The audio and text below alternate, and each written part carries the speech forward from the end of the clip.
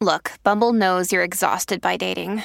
All the must not take yourself too seriously and 6'1" since that matters. And what do I even say other than hey? Well, that's why they're introducing an all-new Bumble with exciting features to make compatibility easier, starting the chat better, and dating safer. They've changed, so you don't have to. Download the new Bumble now.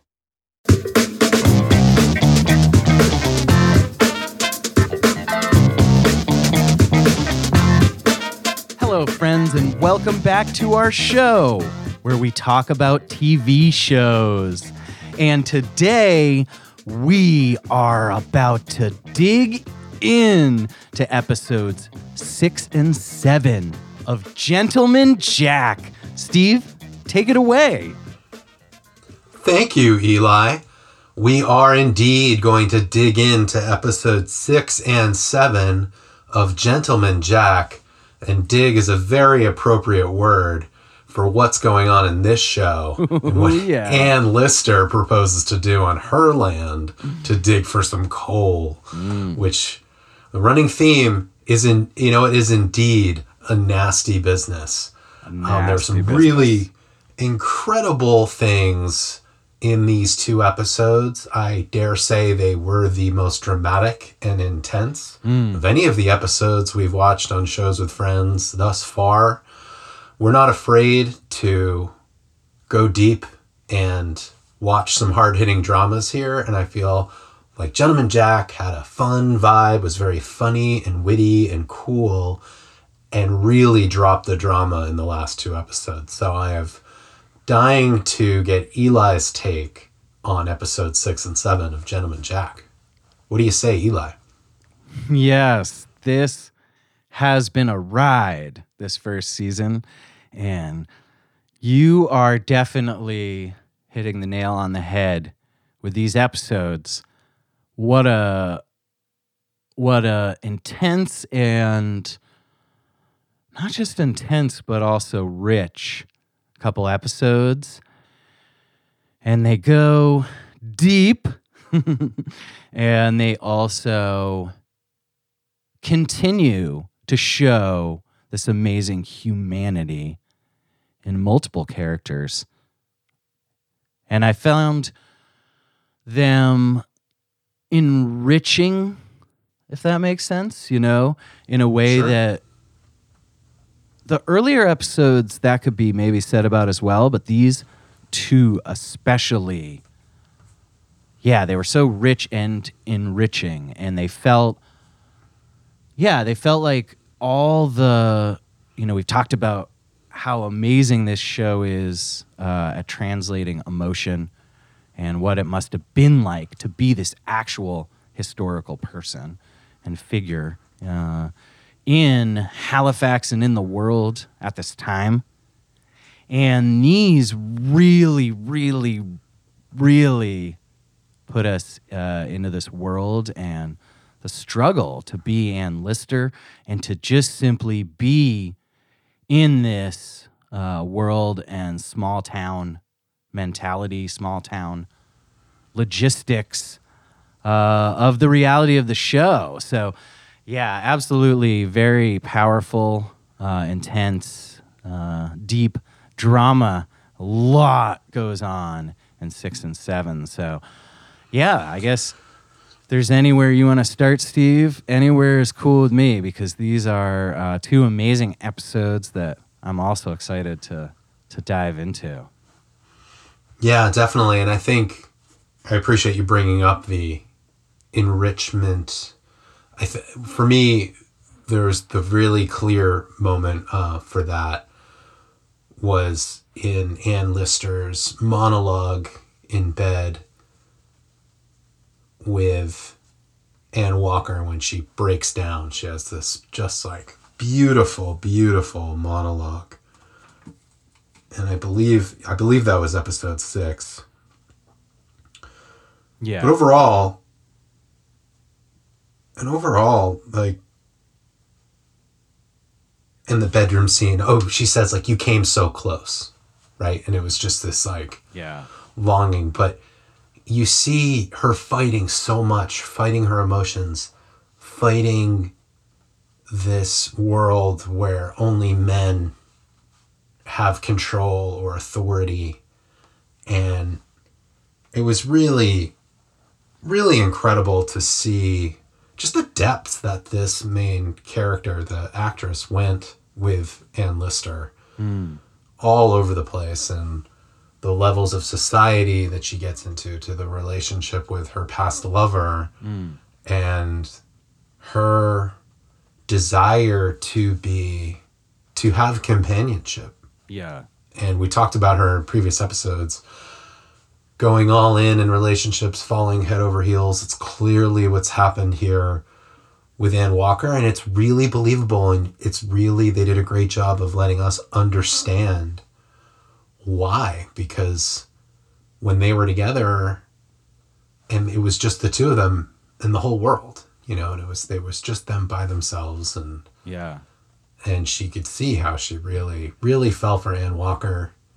And then you really see Ann Walker's mental state unraveling in this, and continuing to not have anyone in her life really supporting her in a healthy way that is for her well-being and not for the well-being of themselves or the aggrandizing of their family or whatever. Truly. So that, yeah, it's horrible. So it's just this poor thing. Yeah. She's just getting pulled all around.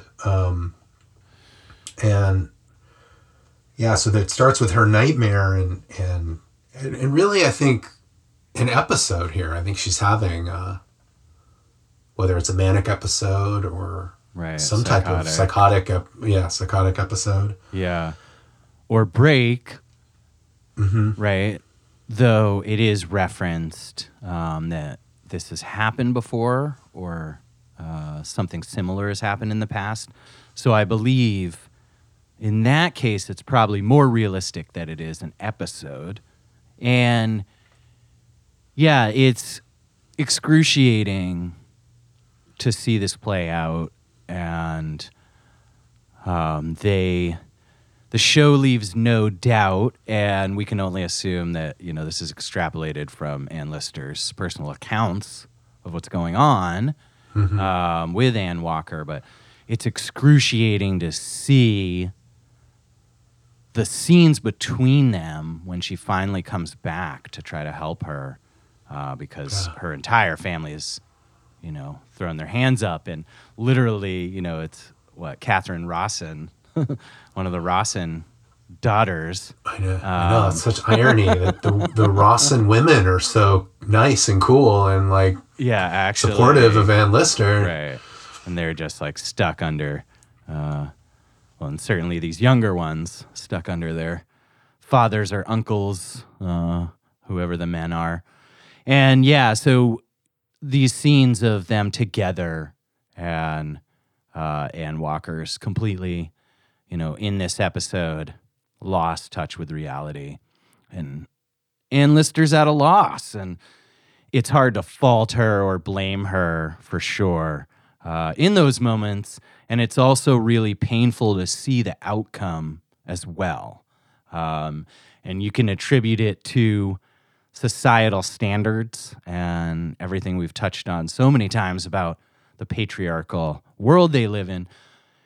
And at some point, you do have to ask the question, does Ann Lister,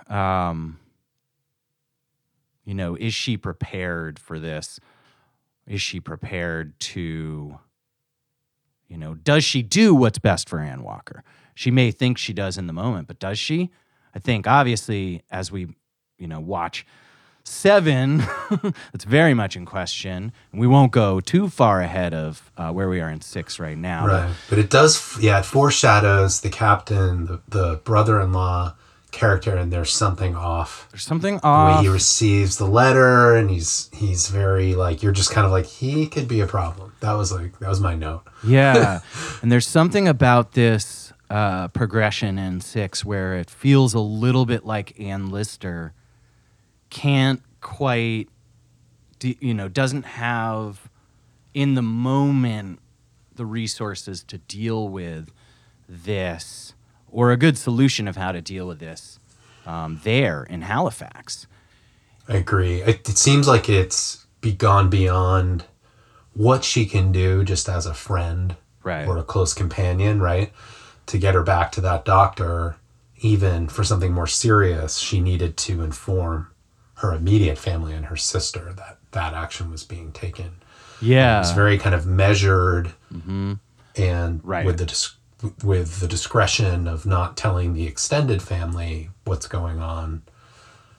But you got the sense that it was sort of that Ann Lister was caught between not knowing necessarily what to do and also having really limited options as far as what she could do for Ann Walker Right. in this state. Right. And it speaks to the time. Like because the consequences that she states would be they'll have her institutionalized and take away everything from her. Absolutely. And just absorb it. Yeah. If the wrong decision was made there in that moment. Yeah. So she's like, I need to get her with family that's going to protect her. And at the very least, her legal rights to her property and all her money. Yeah. Tough really spot.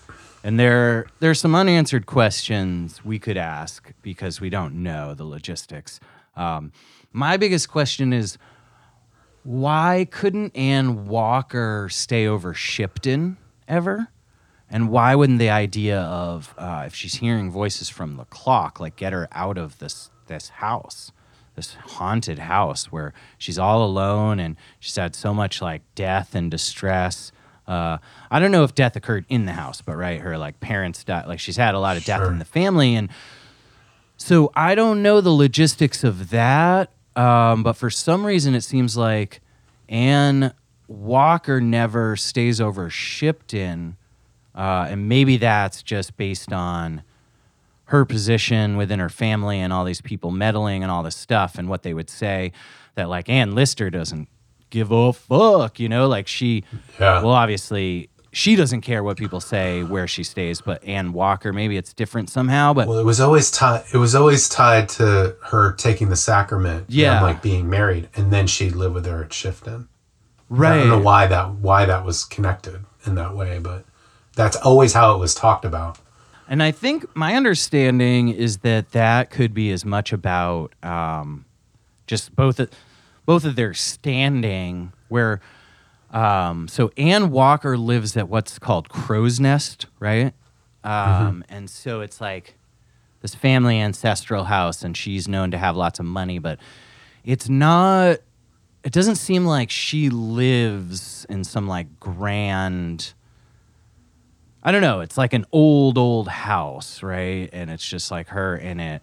Anyhow, it seems a little archaic and more like whatever the setup, Ann Walker's still very much at the whim and whimsy of family to some degree because of this, pratfall of patriarchy. Oh, yeah. Whereas Ann Lister is like the unquestioned ruler of Shipton. Exactly. Yeah, Ann Walker has her aunt there living with her as essentially her caretaker. Yeah, I don't know the exact legal and all that, but yeah, for some reason it seems like, well, aside from that, it's Ann Lister, so she's proposing like, I'm proposing to you, come move in with me. Yeah, and every decision that Ann Walker makes has to be run past somebody else. Exactly. Right? And she's not even, and through the whole show, this isn't, this episode is really excruciating. And this has been, known and set up. And we've talked about before how Ann Lister has a blind side or tunnel vision too, that this is already present in Ann Walker and her character. This is how it is, right? And she says herself, Ann Walker says, I'm only, this self that you see with you. When I'm not with you, I'm this other person that I've always been. And her life, as we have said before, is defined by that other person, actually, in reality. So what we're seeing is, Ann Lister has full agency ownership of Shipton. However how, that's not really a phrase, but I just said it. Right. However that is, she is the master of Shipton. And so she can invite Ann Walker to move in. And they would live seemingly very well in Shipton with all their collective resources. And, like if she had said yes and not had this break or episode, and they had actually gone ahead with sinking the pit, under the initial plan with Ann Walker's money, seemingly they'd be like in a pretty powerful place, the two of them together, aligned. But we know, truly, I think we know as the viewers that wasn't ever going to happen, at least in this incarnation and moment. So the break is or episode, but whatever has befallen poor Ann Walker, where she's now hearing voices, that's the more likely outcome than them moving in together, realistically. Sure. That is the really painful, but what we kind of have seen coming in a way. And it doesn't soften the blow, and it is excruciating. And as she's leaving Halifax, our heart is breaking for both of them, and just for this this person who was a real person, of course, as well, and really had, dealt a horrible hand is a pretty mild way of stating it. She just has so much working against her being a healthy, full woman and individual in this time. And it's really excruciating to see through 6 this play out. And but it does feel inevitable in a way, and not surprising. But it's really hard, and it's hard to see Ann Lister, I guess, feeling like she had to do this for her sanity, ultimately. Yeah. And the episode was structured in such a great way where it took the very last scene when Captain Sutherland's mother was sort of saying to her, talking about the cousin, and maybe she'll marry him, and he's got money problems, but, it could be good for them both. And it just all of a sudden starts to unravel, like, was this a good idea? She's processing that in the moment, and like, in a sense of like, oh my God, what did I do? / there's nothing else I could do right now for her. Yeah. She's got to either she gets through this or she doesn't. And that there's almost a real sense, especially as we go into the next episode, that she's not like thinking she's going to make it through, that it all was too much for her. Mm-hmm. And the fantasy of them living together. Mm-hmm. And there was that in that monologue, or in the moment, or some of the scenes later with her older lover, Mary, she's just talking about her strength, that she was able to carry the stares, the comments, people talking behind her back, like all the negative aspects of it. Sure. It hit her harder than she really let on. So for her to expect Ann Walker to be able to handle that wasn't realistic or practical. But overall, I thought episode 6 had a wonderful structure. It started with the title, which came up a bunch of times. Do Ladies Do That? And the titles were fun throughout the series, but none more like kind of prevalent than this one. Yeah. And it happened a few scenes where she's talking about traveling abroad alone now without Miss Walker. Yeah. She's got a new groom. So she can travel alone. She's written for a new groom, Thomas Beach, who everyone is very excited about. I think it's funny to build up anticipation for a character as minor as Thomas Beach. Yeah. I just think that's like sort of fun. Yeah. But all the moments where people are just like, do ladies do that? Ladies do that? Travel alone, right? That's what they're talking about. Yeah. Do ladies do exactly.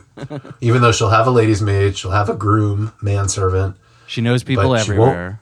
She won't have a traveling companion. Do ladies do that? Is that a thing ladies do? And she's like, well, not usually. That was good. So I liked how it continued its trend of this, I don't want to say upbeat, the pacing of Gentleman Jack is very specific, right? It's really tied into the theme song. It's bright. It's moving forward all the time, high energy show. Yeah. And then in 6, when it lands in these very dramatic and traumatic spots, it really hits hard in these moments. Yeah.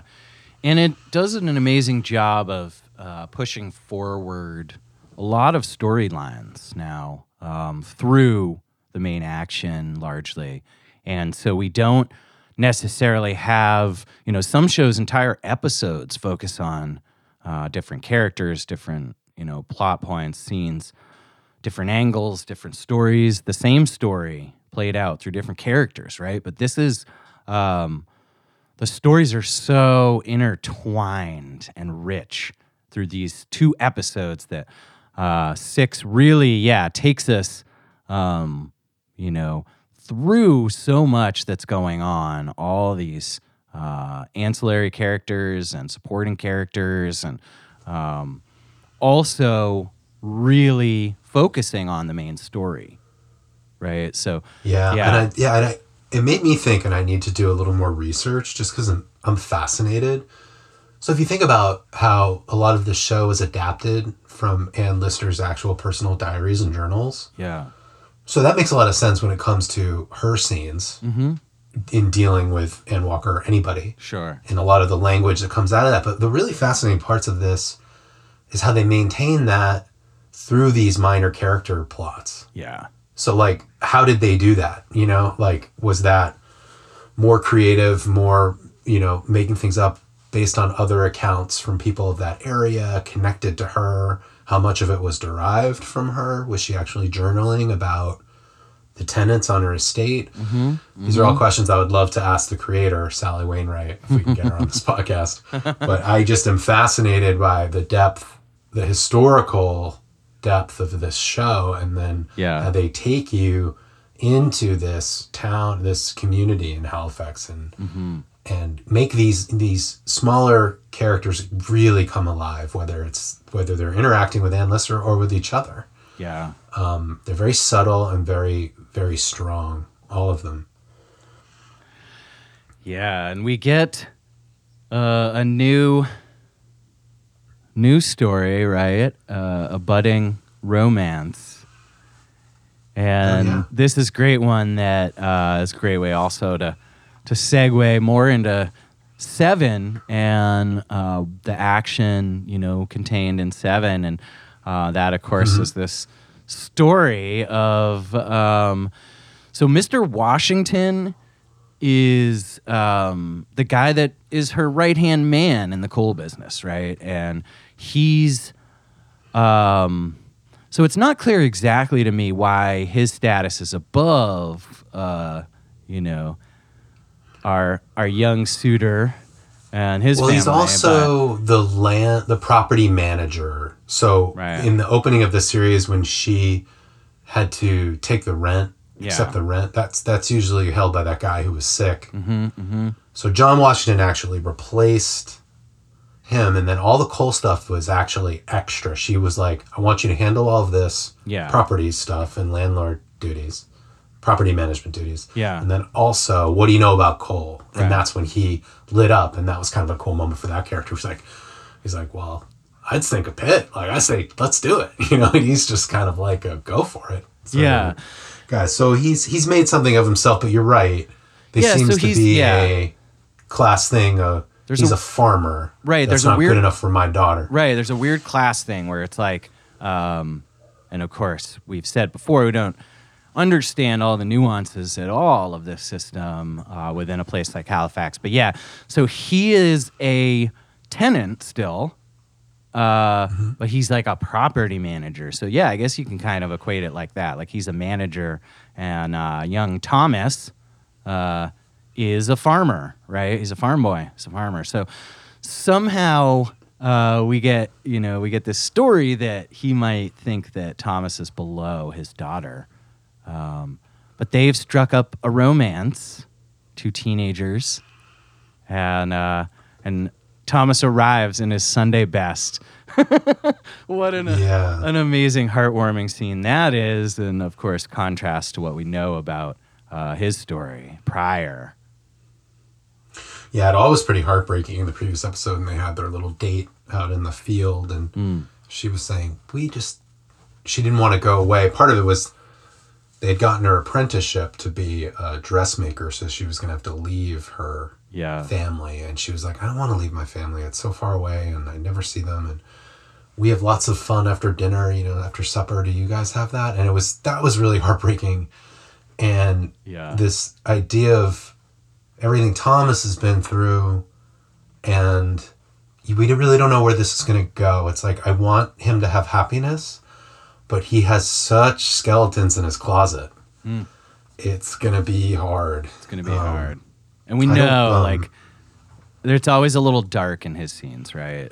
Not only that one, but just in general. Like, we know there's darkness that's going to come back somehow. It's foreshadowed. She's so sweet, and his mother supporting him through this, and then he goes and he makes his case to John Washington to marry his daughter, and he's fairly open to it, and I think partly because of, and he says as much, what he's done with the farm is really impressive. He's doing far better than his father was running it. Of course, which. Yeah, they can see his promise. And Lister and Mr. Washington are both speak his high praises, which, of course, in Lister's support will eventually be the tipper of the scales because the mother is reticent. And it's interesting that she's the one, it seems, that feels he's below their daughter. We have this sort of recurring theme now of women being very subjugated by the patriarchy, but also having their own very traditional ideas and values still that tie into that somewhat too. It's interesting. Yeah, I just thought of that because, we talked about how Ann Lister is the least open to Marion dating Mr. Abbott because he's a tradesman, right? So we have the same thing happening in this weird subclass or, what we think is more equal, but apparently not still equal class. A farmer is much lower. Everyone knows a farmer's lower, right, than a property manager. The storytelling is cool here too because they're filling us in on that sort of in real time. And Ann Lister's saying, Mr. Washington's for it. His wife has reservations. I need you to go talk to her. And that's how we're learning about this ultimately. And it's and then, so there's no scene where the mom and, the wife and John Washington are arguing about it or anything. It's just sort of, this is what is being considered around this proposal. Yeah. And it's interesting. So it's how young women's lives were managed, right? It's almost parallels Anne Walker in a way. It was this notion of she's got this opportunity. She could be a dressmaker and have a trade, have a living. What? She's going to marry a farmer? It's it seems like it's step down but it's really sweet. And the scene when he comes to tell him is sweet until he starts asking about the dad, and the tone goes real dark. And this actor who plays Thomas is really good at that inner life of, inner panic of any time it comes up. When she says what have you been feeding those pigs? And he's like, this and that, and it's just this inner thing that, I don't think he's really seeking counseling or anything to deal with these feelings. It's just, they're all just getting shoved down. So yeah, I'm a little nervous for Thomas. They didn't have telehealth or, online mental health help back then. So I am nervous for Farmer Thomas. The big news around Shifton is the new groom, Thomas Beach. He shows up and he is a handsome young lad who has Ann Lister's sister a little flush. That's an amazing scene when he first arrives, and in the dining room there. Absolutely. She was stellar in this episode 7. Yeah. The sister was fantastic in the whole thing. And it really, she has this big scene when she comes back from the bank. Christopher Rawson was really rude to her and drunk and embarrassed her in public and in front of people. In front of people, which is actually was interesting scene and interesting thought because it was kind of the worst thing he could have done to her, or the worst thing one could do to somebody at this time. Yeah. Was like embarrass somebody in front of other people. In front of respectable folk. Exactly. It was like this era's version of internet shaming or bullying. And so, which leads to this riveting scene where they have the bad guy over to Shifton for a showdown. And I just thought it was really remarkable because he really was my hat's off to this actor. He's probably the nicest guy that ever lived, this guy, in real life. But he is just playing the boards with this evil character. It is like, and he's vicious, and he doesn't give an inch to Ann Lister in that scene. He doesn't admit anything. And it's so frustrating because it's like, it's you.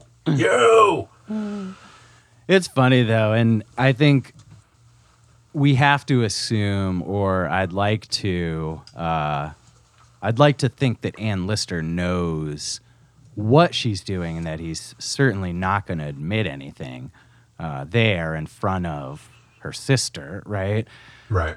And there's a couple times they cut to Marion, and it's like, you just know, like, she's trying to get him drunk enough so he really does something, but it's not going to happen, right? It's not going to happen. And we kind of know that, and she must... Oh, you think she was trying to get him drunk so he'd lose his cool and, like, hit her or something? Like, do something that... Or admit, or just slip and admit something? I think...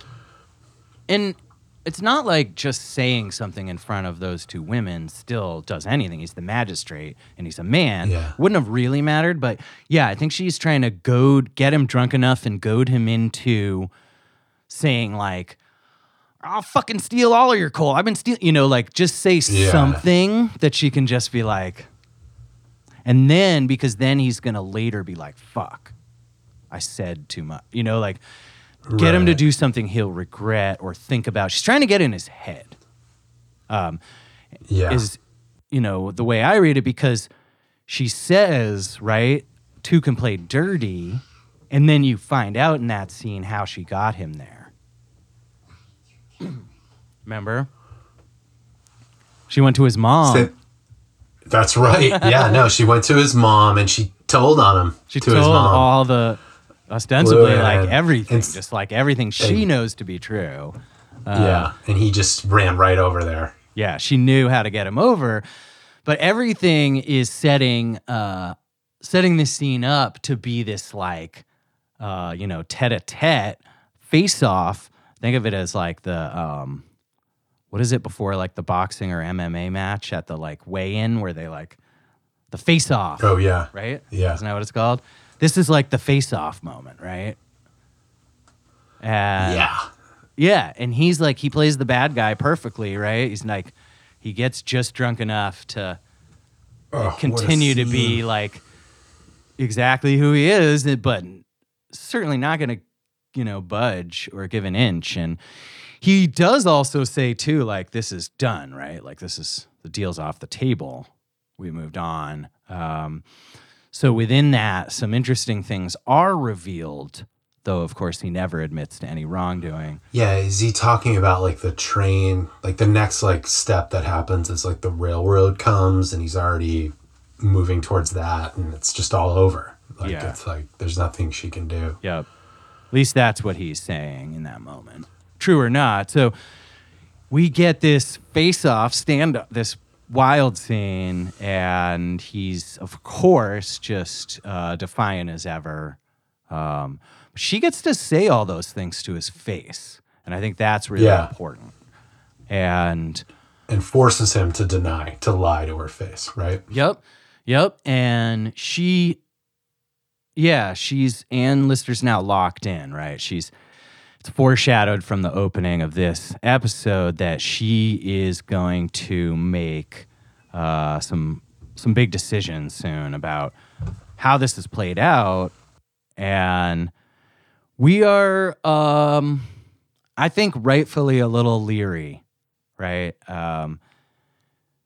And so here we go. She's dug in as deep as she can. Hey, that metaphor just keeps killing for this episode, especially.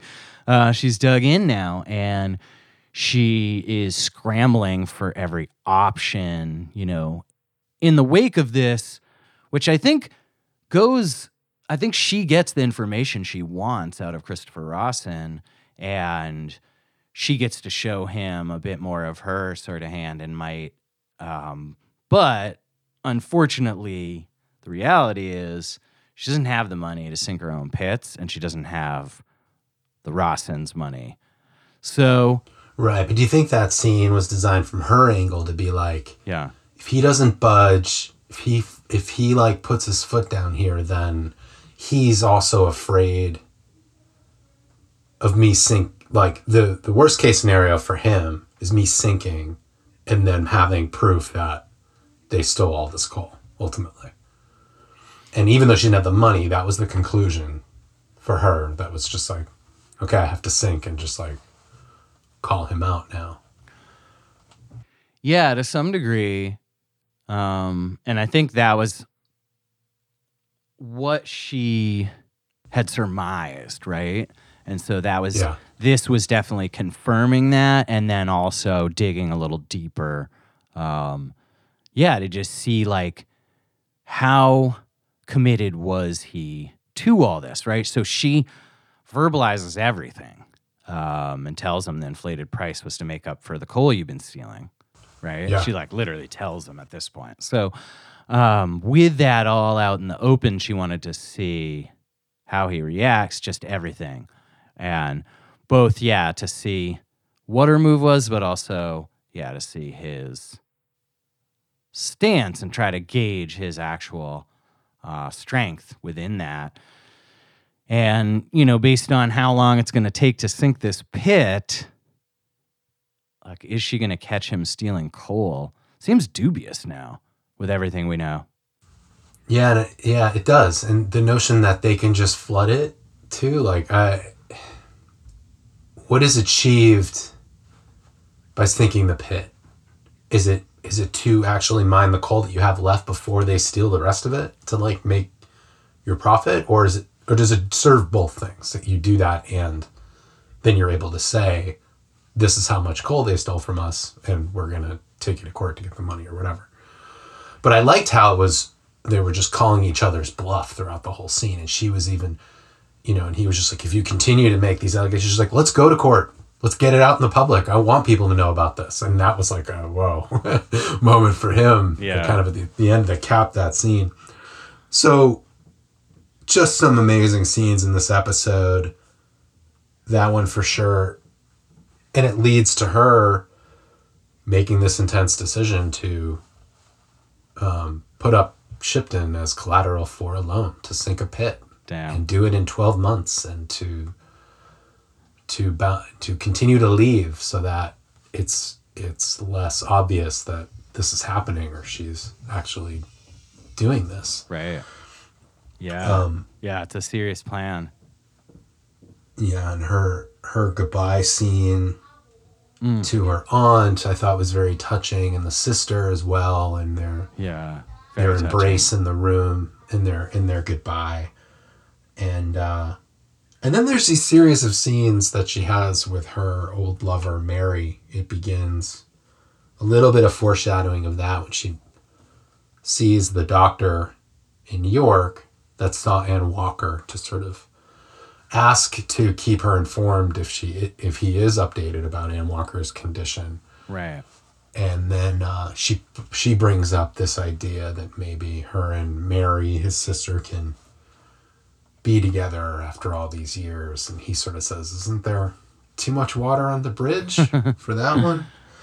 and there is a lot of water under that bridge. Yeah. They seem to... Is it water, Still- Steve, or is it tea under that bridge? Whoa. Because this episode gets juicy. It sure does.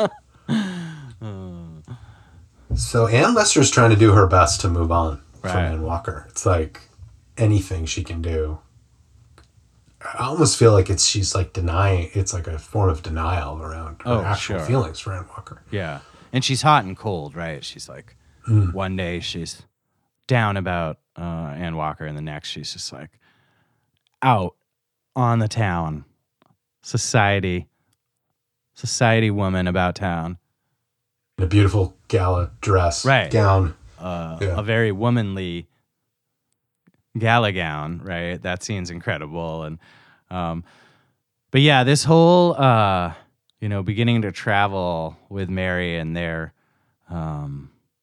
back and forth and rehashing all the past and old wounds, and then just starting to throw shit at each other. I mean, no better way to put it than they start slinging it, man.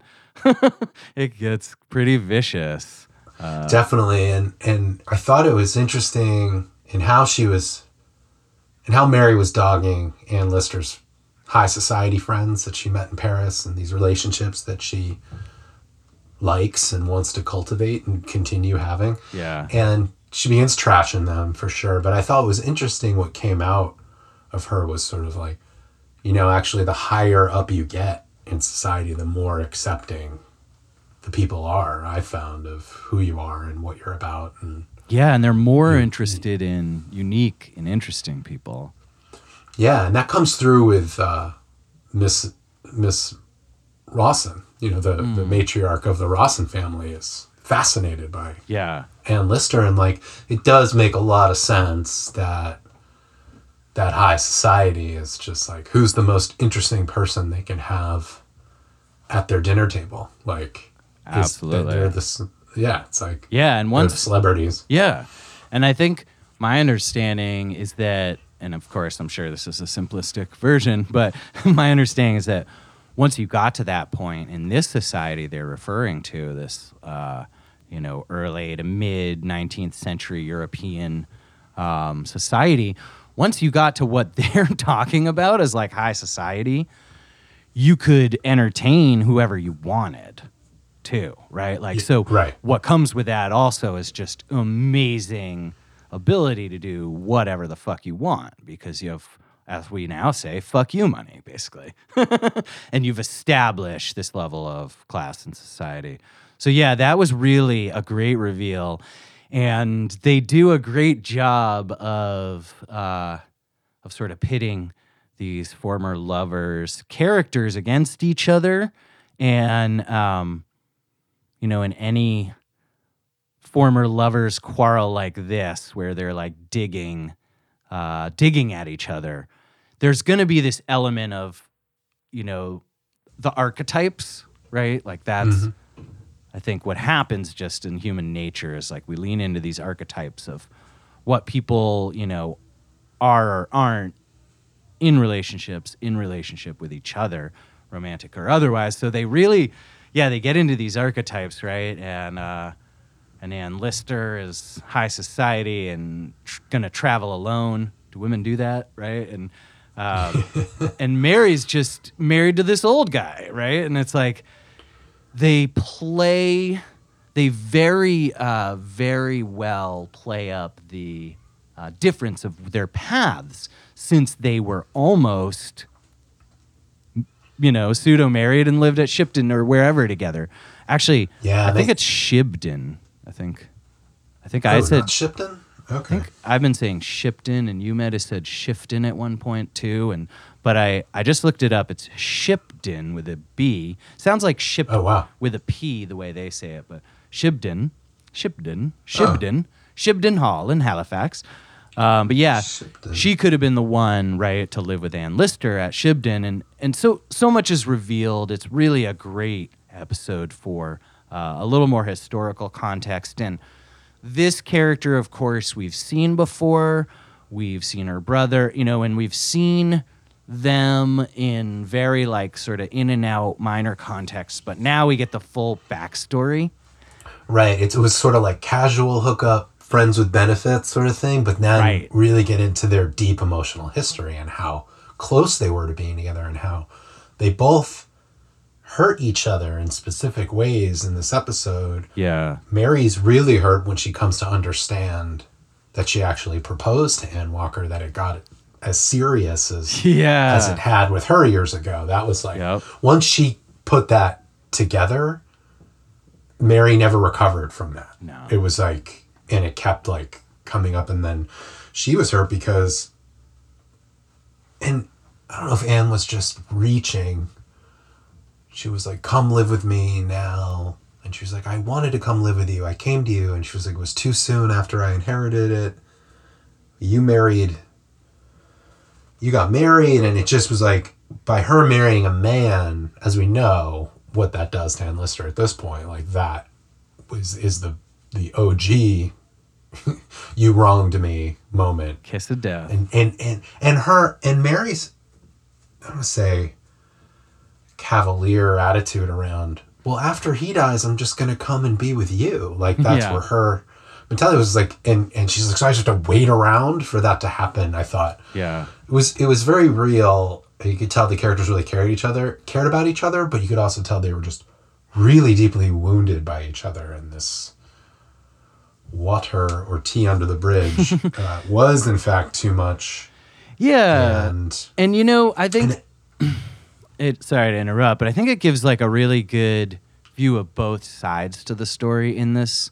And we do see how, especially in those moments where it's just back and forth, we're like, but you did this, but you did this, but you did this, but you did and we just see it's like one of those situations where no one is right and no one is wrong, and they have dearly, dearly loved and cared for each other over many years and many kind of incarnations of this relationship, it seems.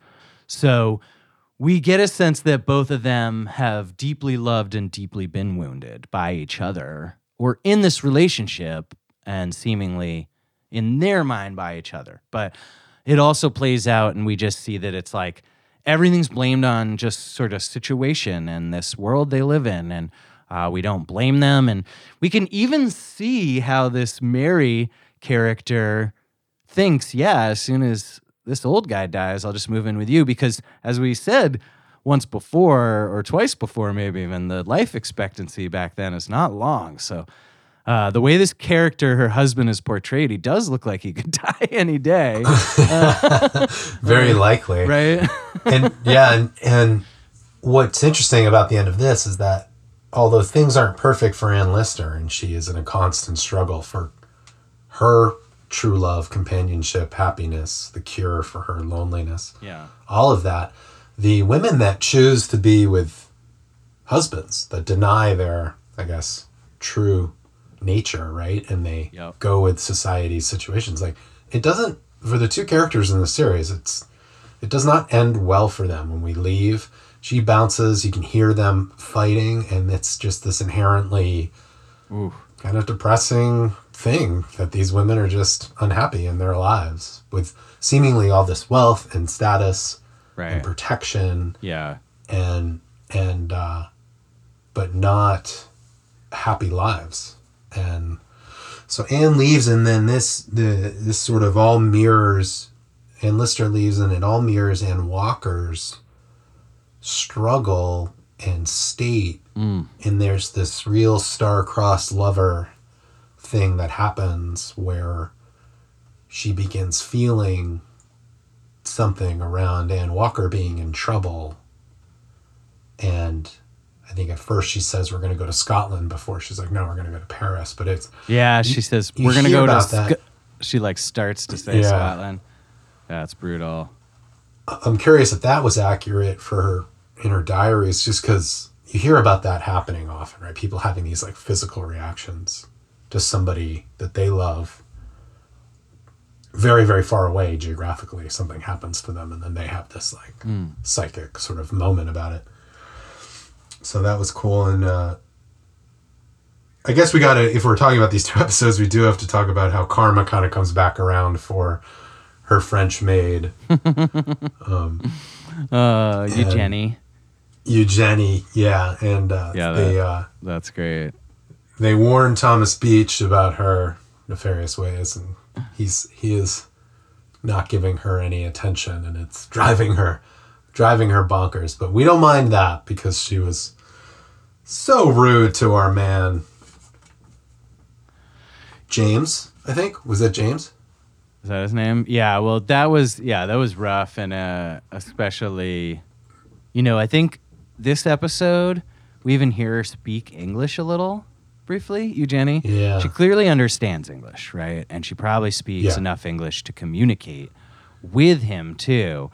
But she, hides behind this, like, I don't speak English, French thing. And so the woman, the, maid of Shipton, the former lady's maid of Anne Lister, she is, this go-between and translator. And so she does get her back eventually and serves justice and karma in a sweet way. And it is pretty hilarious because everyone is, so enthralled with this groom, Thomas Beach, and he, won't give Eugenie even the time of day. And Ann Lister's also kind of batting her around, and she's like, "No, you sit in the back, I'm sitting in here," and she's like, those scenes are all kind of funny. It just adds sort of some humor to these rather intense episodes. Watching her things not work out for her after everyone bending over backwards to help her for all 6 episodes, and then her just kind of not being grateful, and then now getting some real life consequences about that. So we like to see that. Yeah, and it's an amazing picture.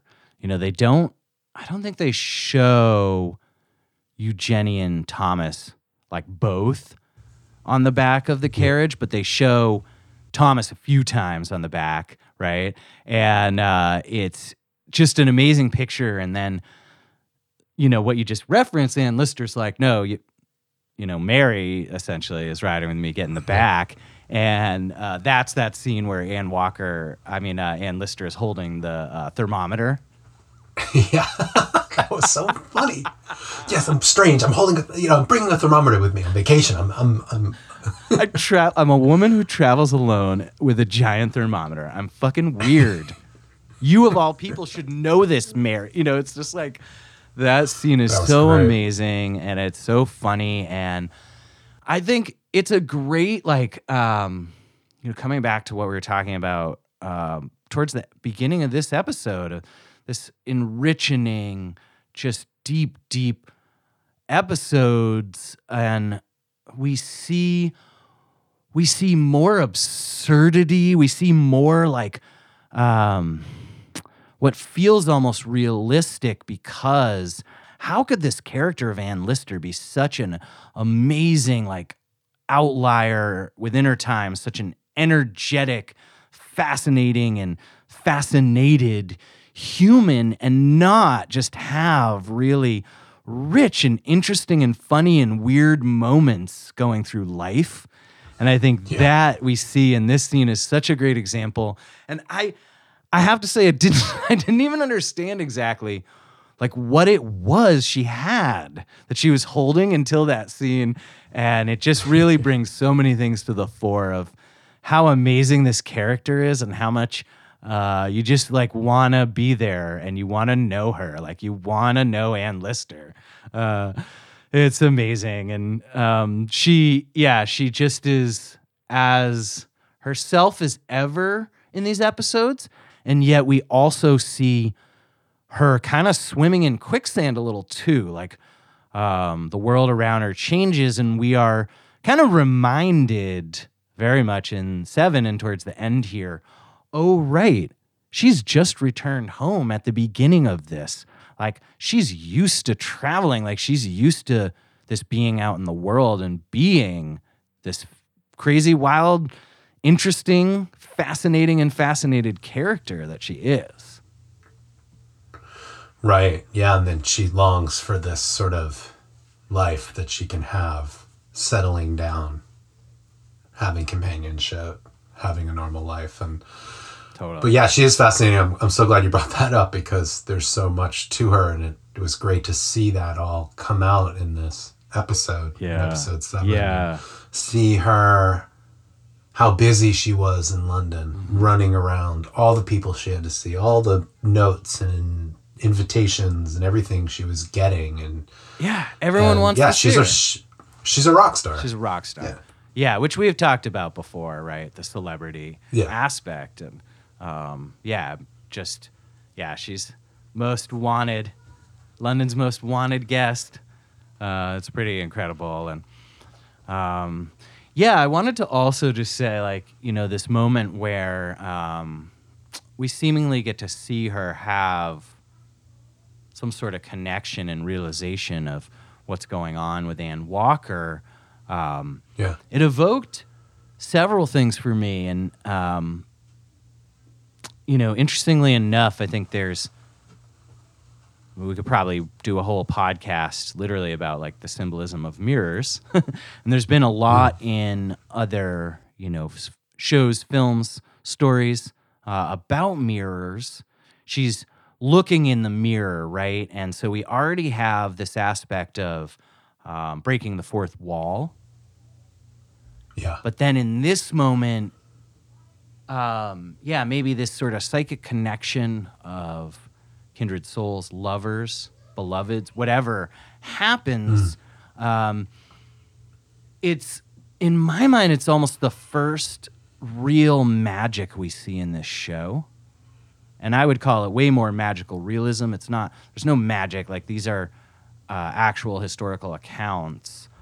But we have to believe that... Right, and she was also very kind of scientific and... Totally. And all of that. Cerebral, right? Yeah. But we have to believe, if this is like from her personal accounts, that she likely, unless it's completely just a story point they embellished, I'd like to believe that she somehow in her diary noted this pang, she felt this connection, this something, and then later, as more is revealed, it seems clear this is going to connect. She's going to be able to be like, oh, wow, maybe, or potentially, right? So in this moment, we don't know, but in my mind, this is maybe the first signs of Anne Lister's own belief in, maybe it's just love, I don't know what, but something, right? She tries to be so like calculated and good at business and scientific and all these things,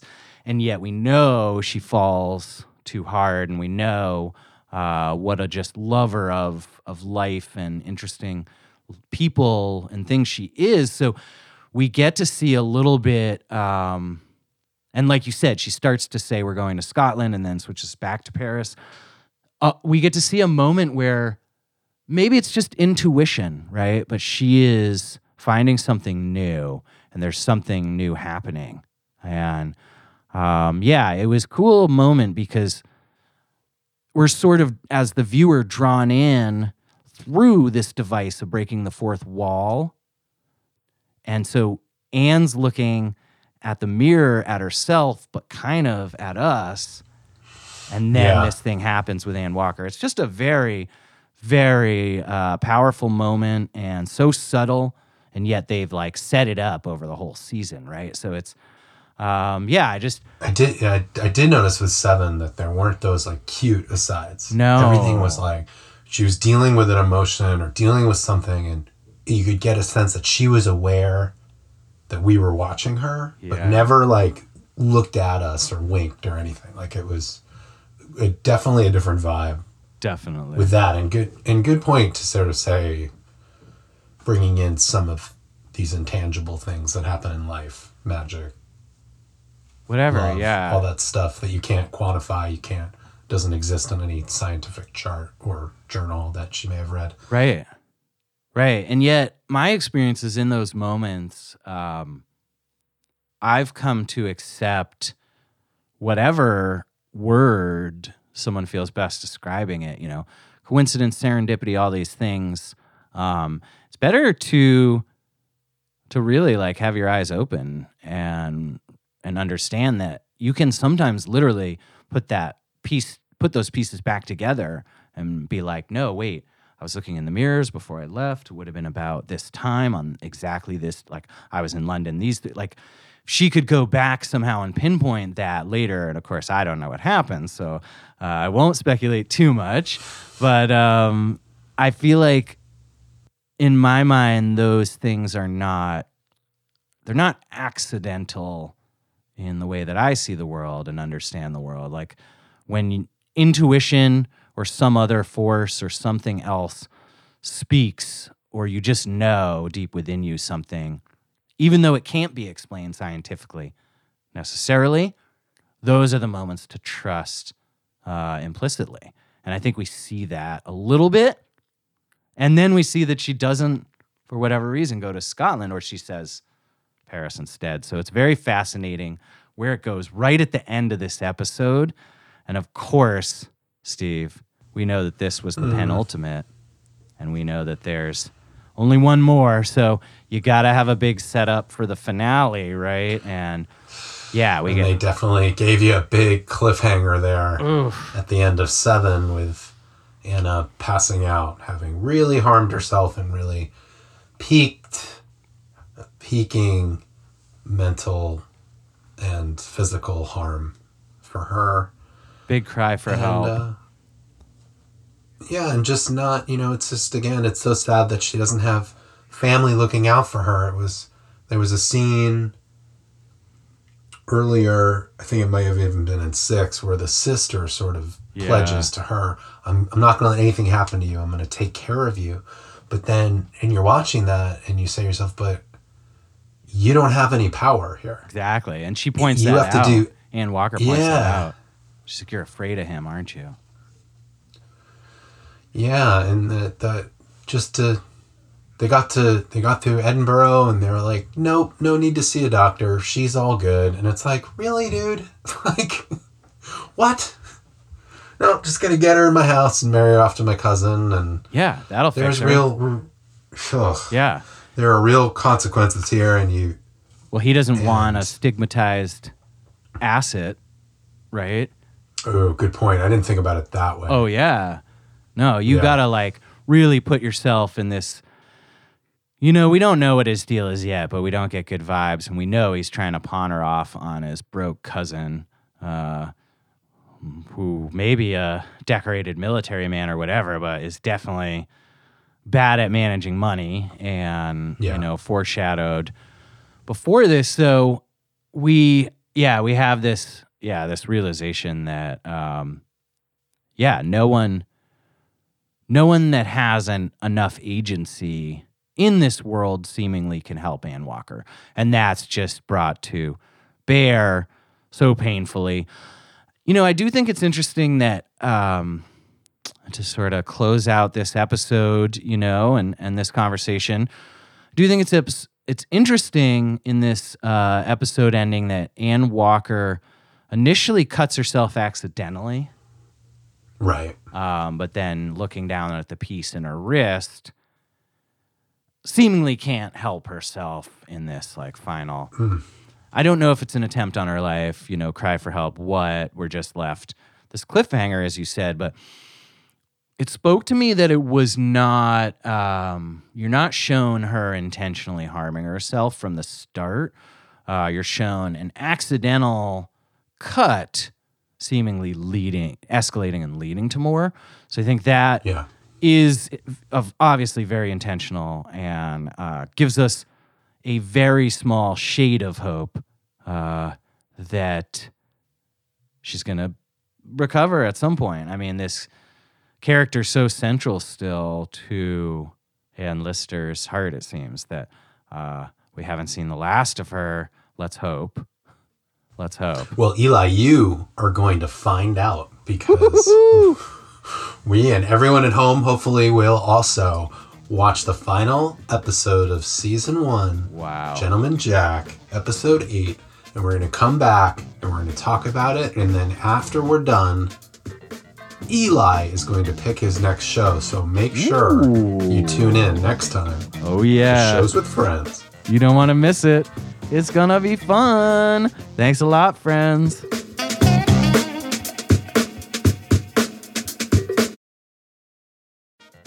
Hello, friends, and thanks for listening. We just wanted to take a quick moment and let you know that we are really excited to be a part of a growing podcast network. It's called Connected Podcasts, and there are many other great shows on the network that we think you are going to enjoy. That's Connected, CONNECTD, podcasts.com. Thanks for listening.